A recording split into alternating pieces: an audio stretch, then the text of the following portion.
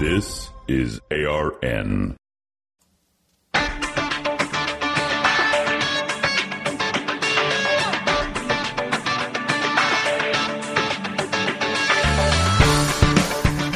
Decidedly Christian, distinctly biblical, and just a little bit nuts. This is Squirrel Chatter. And welcome to the Piney Woods, ladies and gentlemen. Sorry I didn't have that mic muted when I was sitting here coughing. I apologize. Had a rough morning this morning. For some reason, I woke up at the blazingly early time of 4 a.m. And so I've been up for a couple of hours, but now I'm getting tired. So just woke up, could not go back to sleep. So shortly after this podcast ends, I am going to be in the recliner behind me, where I will be napping for a few hours. I've got youth group tonight. Boy, you do not need to be sleepy trying to keep up with those young people. So that's this evening. So pray for me that I'll get through the day. I got a lot done yesterday on my sermon for Sunday. Just having a good week. Hope you're having a good week. We're halfway through it today. Excuse me again. Yeah, normally I mute that microphone before I go live here, and I didn't this morning, so I was coughing right into it. I apologize. All right, what do we got today? Well, first off, this is Squirrel Chatter. I'm kind of discombobulated. Just give me a minute. This is Squirrel Chatter, a podcast dedicated to scripture, theology, history, current events, and whatever else I want to talk about. We webcast every Monday through Friday at 7:30 a.m. Mountain on Twitter, Facebook, and Rumble. And then the audio podcast is available wherever you find fine podcasts. Squirrel Chatter is a proud member of the Christian Podcast Community. You can head on over to ChristianPodcastCommunity.com and check out all the great curated podcasts that are over there. You are certain to find something worth listening to. I guarantee it. All right. Halfway through the week, we are plugging along. Got a fairly important football game here Friday night. It's the Montana Grizzlies take on the Furman Paladins in a rematch of the 2001 National Championship game, which Montana won 14-6, I think. I'd have to look up the score. Watched the Furman press conference yesterday. And they were talking about coming up to Missoula, and of course, the coach doesn't remember 2001. None of the players, they were not there then. And as you can imagine, 2001, most of these players were in diapers if they'd even been born yet, which is really a scary thought when I think that 2001 doesn't seem that long ago. It doesn't. But that game is going to be on Friday, and the Furman players were talking about, they thought they could handle the noise. It wasn't going to be that big of a deal. They've played FBS teams in big stadiums, and so they're used to handling noise, et cetera, et cetera. So I posted that actually Montana Grizzly Stadium, Montana's Washington Grizzly Stadium, is the only FCS stadium that is ranked in the top 50 NCAA loudest football stadiums. All the rest of them are FBS stadiums. So while it only seats 26,000 people, roughly, we've, of course, had more than that in there. But while it only seats that many, it's a loud crowd. And just the shape of the stadium and the fact that the crowd is right next to the field. There's no track in the stadium, so there's nothing that sets the crowd back You've got the bench and then you've got the bleachers. And so the crowd is right on the field. And it's a very energetic crowd and a very knowledgeable crowd. We know when to be loud. and we do manage to be loud. And there have been a lot of players. Matter of fact, the quarterback from last weekend said that he's played in big FBS stadiums, and he's never heard a crowd as loud as Montana's. So, Furman needs to be aware of that. I think they are aware of it. Their coach had some nice things to say about the fact that, it is one of the great football venues for college football. And so he was looking forward to that. But at the same time, until you experience something, you don't really understand, which is actually part of my message on Sunday. But that's for Sunday. All right. What do we got going on today? We have our scripture readings. We have prayers from the Book of Common Prayer. We have a reading from John MacArthur's Daily Readings from the Life of Christ. And our study Bible level Bible study. We're in Deuteronomy 19:14 through 21 today. So that's where we're heading today. I said I'm not going to do a lot of chit-chat today because I am tired, or I'll end up doing a lot of chit-chat because I'm tired and my mind wanders. Coffee. I love coffee. This is Montana Coffee Traders Glacier Blend, which I am drinking out of a Montana Grizzlies coffee cup, as the Grizz are in the playoffs. We'll probably use this cup until the national championship, which I am very hopeful the Grizz will be playing in. That would be fun. That would be a good way to cap off the football season with Montana's third national title, Bobby Houck's first national title, which is amazing because he is the winningest coach in Big Sky Conference history, certainly the winningest coach in Montana football history. And he's played in, his teams have played in a couple of national championships, but they've never won it. And so that would be a good thing. We'd like to see Bobby get a national championship. So we can just kind of hope for that. All right, well, let us begin, as is our practice, with the prayer of confession from the 2019 Book of Common Prayer. Almighty and most merciful Father, we have erred and strayed from your ways like lost sheep. We have followed too much the devices and desires of our own hearts. We have offended against your holy laws. We have left undone those things which we ought to have done, and we have done those things which we ought not to have done. And apart from your grace, there is no health in us. O Lord, have mercy upon us. Spare all those who confess their faults. Restore all those who are penitent, according to your promises declared to all people in Christ Jesus our Lord. And grant, O most merciful Father, for his sake, that we may now live a godly, righteous, and sober life, to the glory of your holy name. Amen. Grant to your faithful people, merciful Lord, pardon and peace, that we may be cleansed from all our sins, and serve you with a quiet mind, through Jesus Christ our Lord. Amen. And now our prayer for the reading of the Word.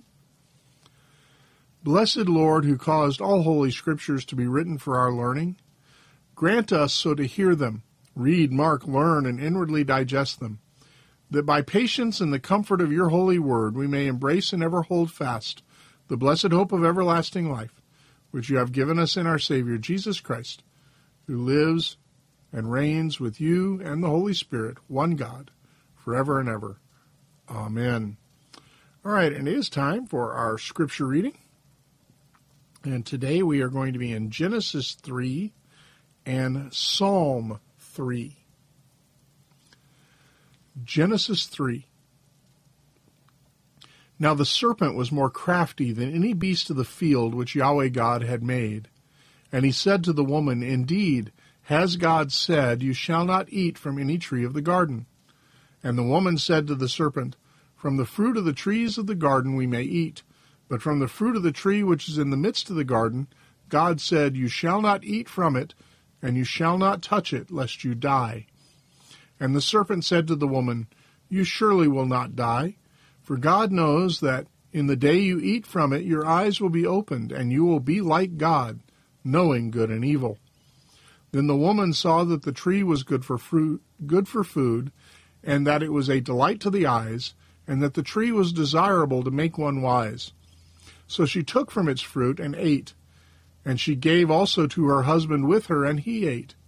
And the eyes of both of them were opened, and they knew that they were naked, and they sewed fig leaves together and made themselves loin coverings. Then they heard the sound of Yahweh God walking in the garden in the cool of the day. And the man and his wife hid themselves from the presence of Yahweh God in the midst of the trees of the garden.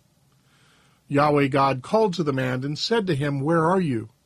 And he said, I heard the sound of you in the garden, and I was afraid because I was naked, so I hid.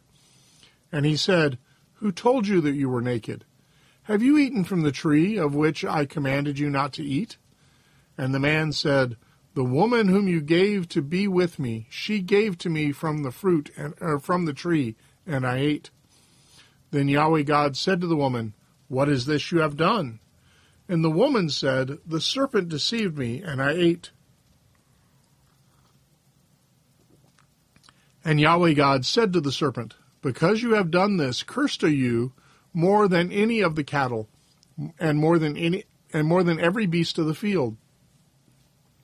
On your belly you will go, and dust you will eat all the days of your life. And I will put enmity between you and the woman, and between your seed and her seed. He shall bruise you on the head, and you shall bruise him on the heel. To the woman he said, I will greatly multiply your pain and conception. In pain you will bear children. Your desire will be for your husband, and he will rule over you. Then to Adam he said, Because you have listened to the voice of your wife, and have eaten from the tree about which I commanded you, saying, You shall not eat from it. Cursed is the ground because of you. In pain you will eat of it all the days of your life. Both thorns and thistles it shall grow for you, and you will eat the plants of the field. By the sweat of your face you will eat bread, till you return to the ground, because from it you were taken. For you are dust, and to dust you shall return. Now the man called his wife's name Eve, because she was the mother of all the living. Then Yahweh God made garments of skin for Adam and his wife, and he clothed them. Then Yahweh God said, Behold, the man has become like one of us to know good and evil. And now, lest he send forth his hand, and take also from the tree of life, and eat and live forever. Therefore Yahweh God sent him out from the garden, to cultivate the ground from which he was taken. So he drove the man out. And at the east of the Garden of Eden he stationed the cherubim and the flaming sword which turned every direction to guard the way to the tree of life. And now Psalm 3.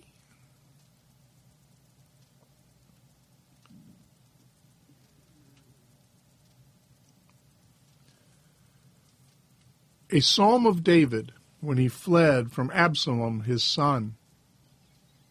O Yahweh, how my adversaries have become many. Many are rising up against me. Many are saying of my soul, there is no salvation for him in God. Selah. But you, O Yahweh, are a shield about me, my glory in the one who lifts my head. I was calling to Yahweh with my voice, and he answered me from his holy mountain. Selah. I lay down and slept. I awoke, for Yahweh sustains me. I will not be afraid of 10,000s of people who all around have set themselves against me. Arise, O Yahweh, save me, O my God, for you have struck all my enemies on the cheek. You have shattered the teeth of the wicked. Salvation belongs to Yahweh. Your blessing be upon your people. Selah. Now our reading from Daily Readings from the Life of Christ by John MacArthur. Today's devotional is 3 aspects of the divine will. Your will be done on earth as it is in heaven, Matthew 6:10b. God's Word reveals three aspects of His will. First is His will of purpose, His sovereign ultimate plan for the universe. Surely, just as I, God, have intended, so it has happened, and just as I have planned, so it will stand. Isaiah 14:24, see also Ephesians 1:9-11. It has been within God's purpose to allow sin to affect the world for a time. But that situation will end precisely according to His plan and foreknowledge. Within God's will of purpose is His will of desire. This will is more specific, but not always fulfilled in the present age. For example, Jesus desired His people, the Jews, to be saved. However, only a relative few believed in His message. Jesus prayed, "O Jerusalem, Jerusalem, the city that kills the prophets and stones those who sent to her, how often I wanted to gather your children together, and you would not have it." Luke 13:34.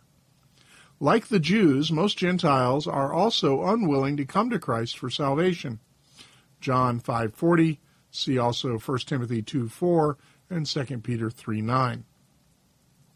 Third is God's will of command, which is His desire that believers obey Him fully, as only they of all people can, with the help of the Spirit. See Romans 6:16-18. Pride is the great enemy set against all of God's will. But for us to obey His will, we must forsake self-will and prove what the will of God is, that which is good and acceptable and perfect. Romans 12:2, and see also Romans 12:1.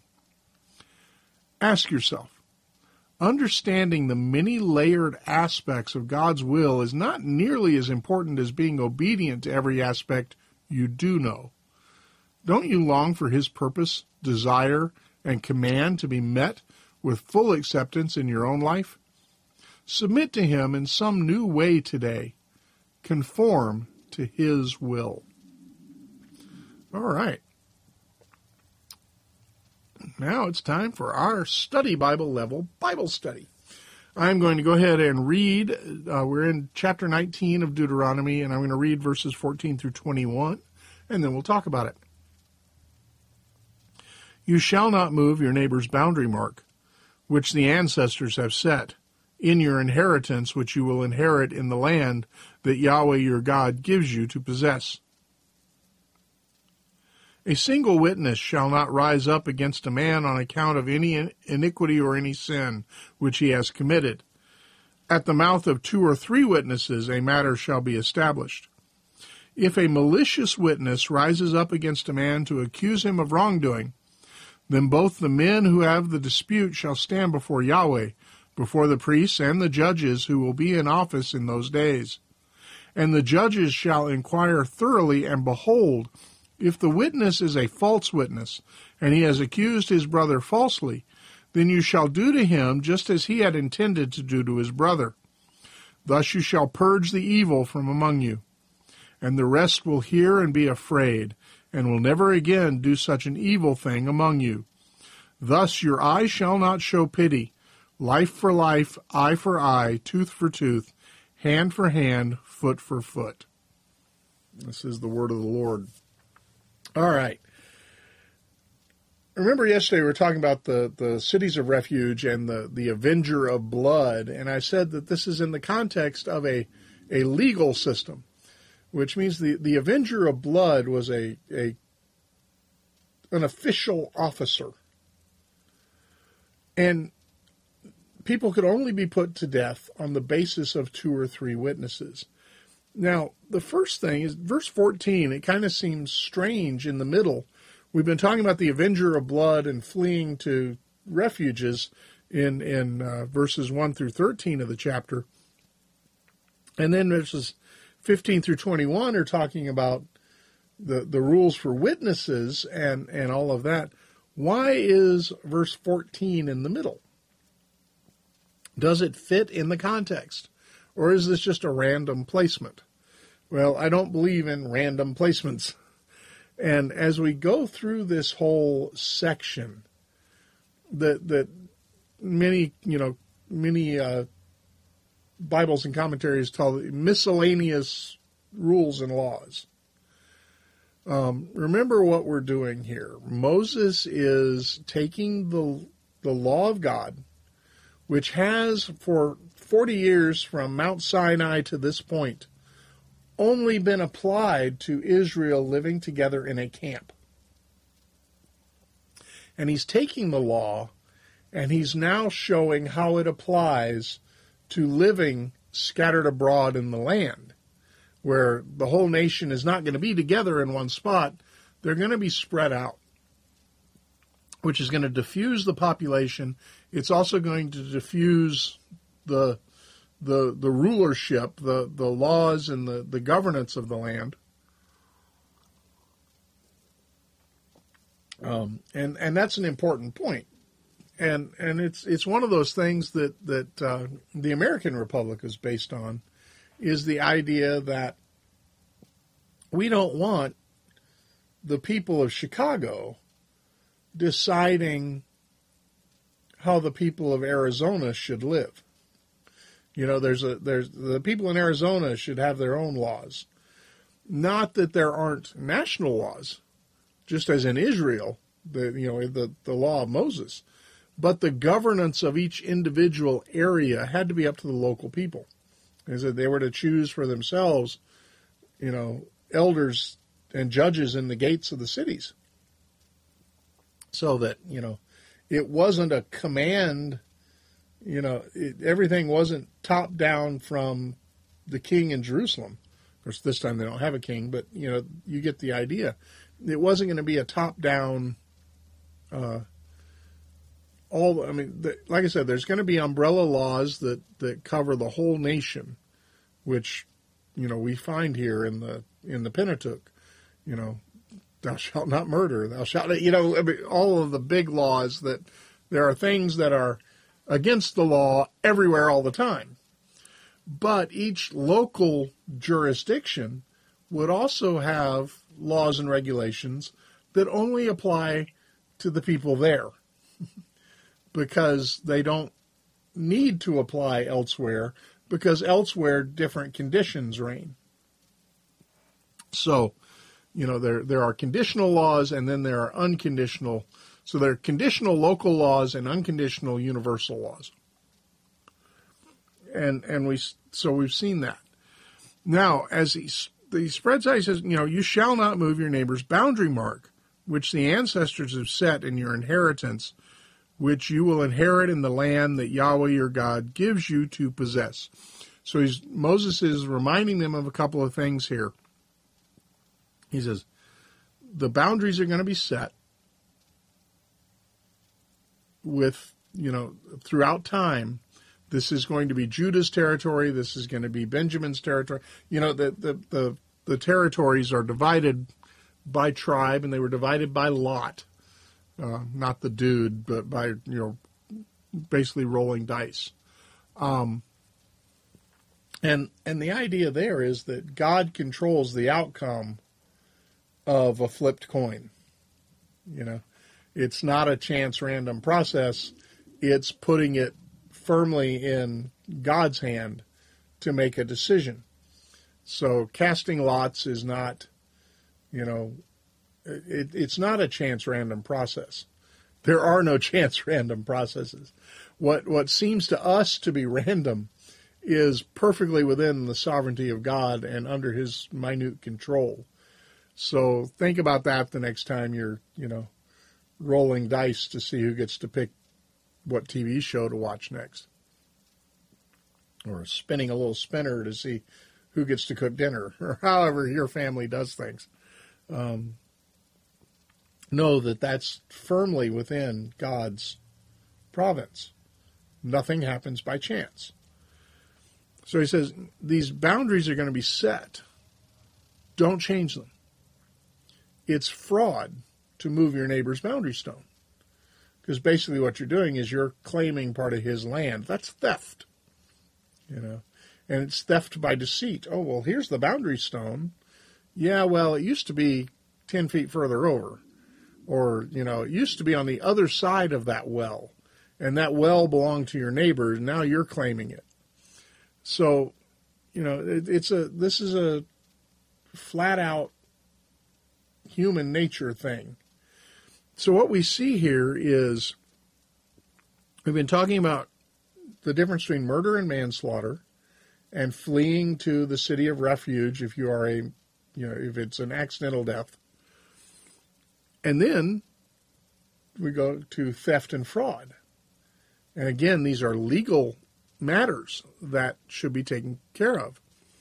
But it takes place in the middle of a legal process, what we call due process of law. And so here we see in verse 15, a single witness shall not rise up against a man on account of any iniquity or any sin which he has committed. One witness is not sufficient to establish the facts of a case. And it doesn't matter how much you believe that witness. A single witness might come forth, and you believe him. You're fairly certain that he's telling the truth. Yet there's no corroboration. An uncorroborated witness is not the basis for any action against the accused. Now, this means that people might get away with stuff here on earth. They're never going to get away with anything in heaven because God is a witness of everything.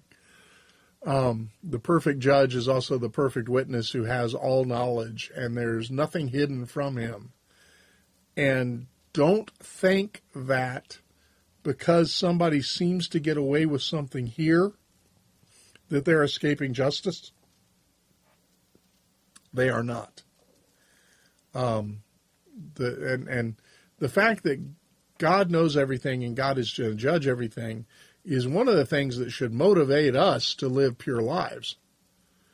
And so, pointing out to someone that God's watching, is not a bad thing. And so, that's something to consider.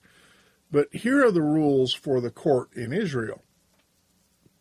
A single witness shall not rise up against a man on account of any iniquity or any sin which he has committed. At the mouth of 2 or 3 witnesses, a matter shall be established.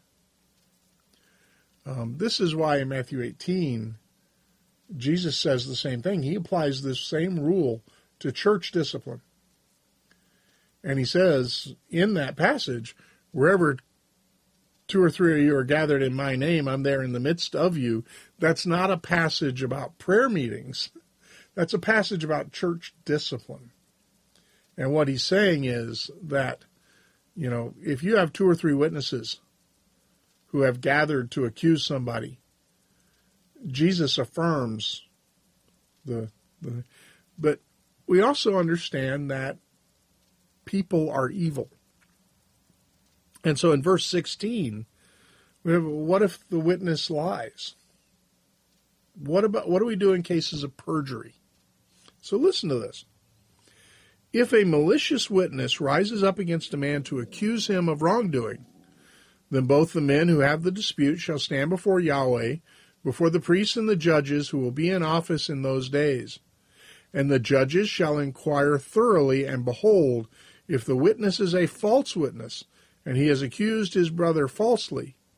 So we have a case where we have a dispute, where someone is accusing someone else of something else, and the investigation takes place, and it turns out that the accusation is false, and it's not a case of mistaken identity. This is a case of intentionally a false accusation. And you stand up and accuse somebody of something because you're trying to harm them, even when they didn't do anything. I had a case like that when I was a supervisor at the security department out at the mill had a young lady who got in trouble for not doing her job, and her defense was to accuse a coworker of sexual harassment. Now, there was no sexual harassment. It had to be investigated. She filed it with the state Board of Labor, and they investigated it. And I remember when I finally got the report, I finally, the report came to our office, and my boss gave it to me. And so we're driving home, and Mrs. Squirrel is reading it to me as we're driving. And I actually had to pull over because I was laughing so hard I couldn't safely operate the motor vehicle. There was a phrase that kept coming up in the report of the investigator for the Board of Labor. The human rights, whatever the commission is that investigates sexual harassment claims. And and of course by this time the young lady had been terminated because she wasn't doing her job. But she had the idea that, sexual harassment was a magic wand she could wave to get her own way. But the phrase that kept coming up in the investigator's report was, her actions were not consistent with the actions of a reasonable person who was undergoing sexual harassment. And that phrase kept coming up. Finally, in the last part of the investigation, her actions were not consistent with the actions of a reasonable person who wished to maintain her employment. That was what I had to pull over. So, malicious witnesses happen for whatever reason. Now, she was upset with the young man she accused because he had rebuffed her romantic advances. Matter of fact, he went to a party she invited him to, met one of her best friends, and they began dating. And that really upset her. But, be that as it may, right? So malicious witnesses do arise up, and they do accuse people falsely for various reasons. If the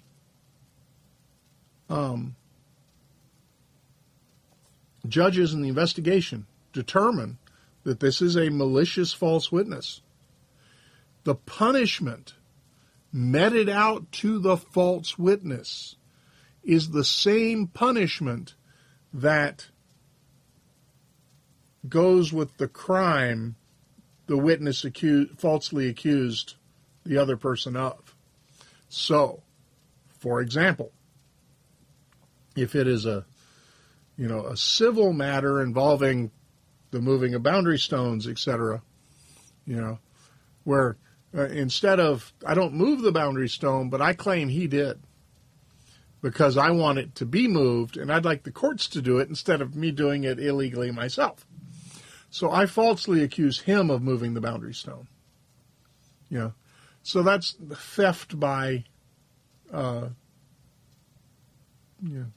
So what would the punishment be? The punishment would be a financial penalty equal to the value of the land I tried to steal by fraud. If I accuse somebody of, let's say, using modern parlance, let's say it's a crime that carries a penalty of, 10 to 20 in the state pen, and I falsely accuse somebody of that crime, my punishment should be 10 to 20 in the state pen. If I accuse somebody of murder or rape or one of the things that has a death penalty, then the punishment for that malicious accusation is death. Now, think about that. That would have a great deal of effect on malicious witnesses. The crimes for purgatory. I told you I'm tired. The crime of perjury and the punishment for perjury is never as severe as the punishment that the witness lies about in American law.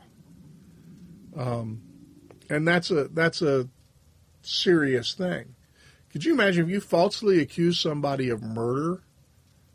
I mean, maliciously accuse somebody of murder, and if it's found that you lied, you get put to death? That's going to kind of rein you in, and that's what it says here. It says, thus you shall purge the evil from among you. You shall do to him just as he intended to do to his brother. Thus you shall purge the evil from among you. Very important.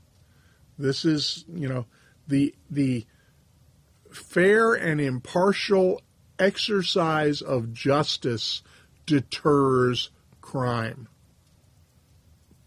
I say it again because it's something that many people in our society do not grasp. The fair and impartial exercise of judgment deters crime. And so he says, and that's what verse 21 is talking about. Fair and impartial execution of judgment. Thus your eye shall not show pity. Life for life, eye for eye, tooth for tooth, hand for hand, foot for foot. What they're saying is the punishment should fit the crime.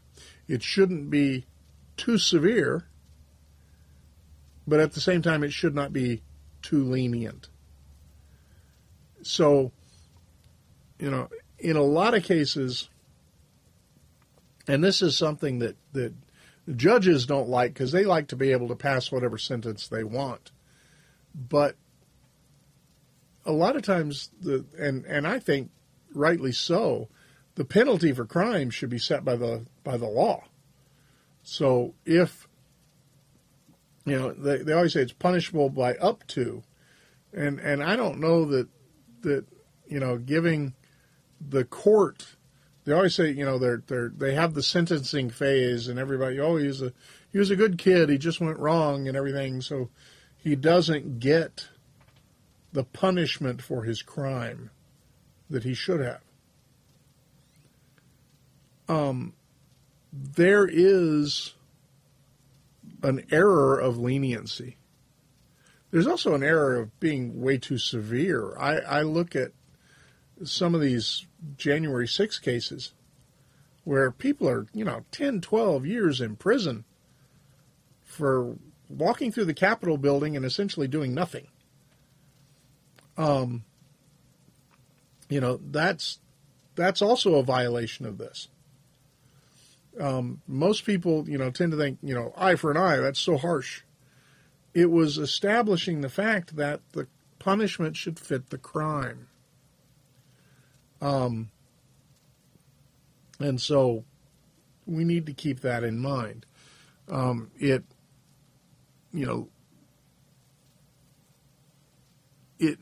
So punishment of crime serves as a deterrent, and the principle of legal justice, it encourages the appropriate punishment in each case. Don't be too lenient. Don't be too strict. And so that's, and that was one of the things in Matthew 5, Jesus is rebuking the Jewish religious leaders because they had taken that principle of eye for eye, life for life, eye for eye, tooth for tooth, hand for hand, out of the legal process. And we're using it to apply to personal vengeance. And that's never been the case. This is all in context of a legal process. So you go back to the Avenger of Blood. He is acting on a legal process. He's not acting alone. And then you get to the end of the chapter. The punishments are meted out by the judge. And so when it says, your eye shall not show pity, he's talking about the judge's eye. Your eye as a society, which is the society is represented in this case by the judges of the case, going back up to verse 18. The judges and the high priests who are in office that day are the ones who are to inquire thoroughly. So there's a legal process here. It's not arbitrary. It's not capricious. It's a legal process. Excuse me. And so that's important. So the standard of proof is high. The innocent until proven guilty is definitely a biblical concept as far as the legal issues go. Now, we all know that we're all sinners. Everybody's guilty before the court of God. But this is talking about specific legal issues here on the earth. All right, let us now recite the words of our faith in the Apostles' Creed. I believe in God, the Father Almighty, creator of heaven and earth. I believe in Jesus Christ, his only Son, our Lord. He was conceived by the Holy Spirit and born of the Virgin Mary. He suffered under Pontius Pilate, was crucified, died, and was buried. He descended to the dead. On the third day he rose again. He ascended into heaven and is seated at the right hand of the Father. He will come again to judge the living and the dead. I believe in the Holy Spirit, the Holy Catholic Church, the communion of saints, the forgiveness of sins, the resurrection of the body, and the life everlasting. Amen. Now the collect for the first Sunday in Advent. Almighty God, give us grace to cast away the works of darkness and put on the armor of light. Now, in the time of this mortal life in which your Son, Jesus Christ, came to visit us in great humility, that in the last day, when he shall come again in his glorious majesty, to judge both the living and the dead, we may rise to the life immortal, through him who lives and reigns with you in the Holy Spirit, one God, now and forever. Amen. The Collect for Grace. O Lord, our heavenly Father, almighty and everlasting God, you have brought us safely to the beginning of this day. Defend us by your mighty power, that we may not fall into sin, nor run into any danger, and that guided by your Spirit we may do what is righteous in your sight. Through Jesus Christ our Lord. Amen. The Collect for the Unrepentant.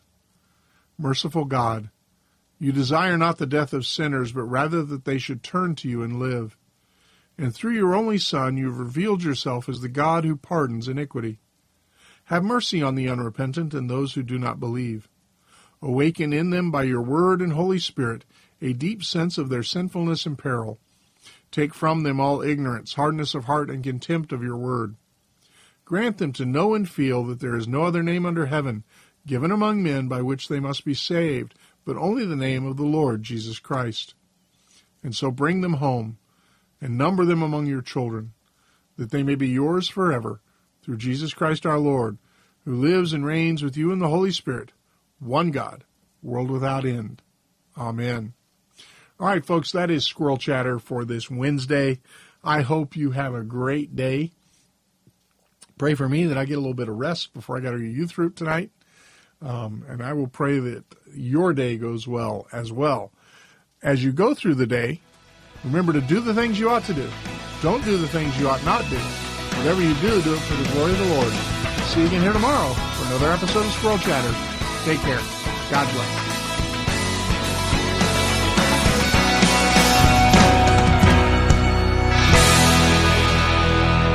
Squirrel Chatter is recorded in front of a live studio hamster.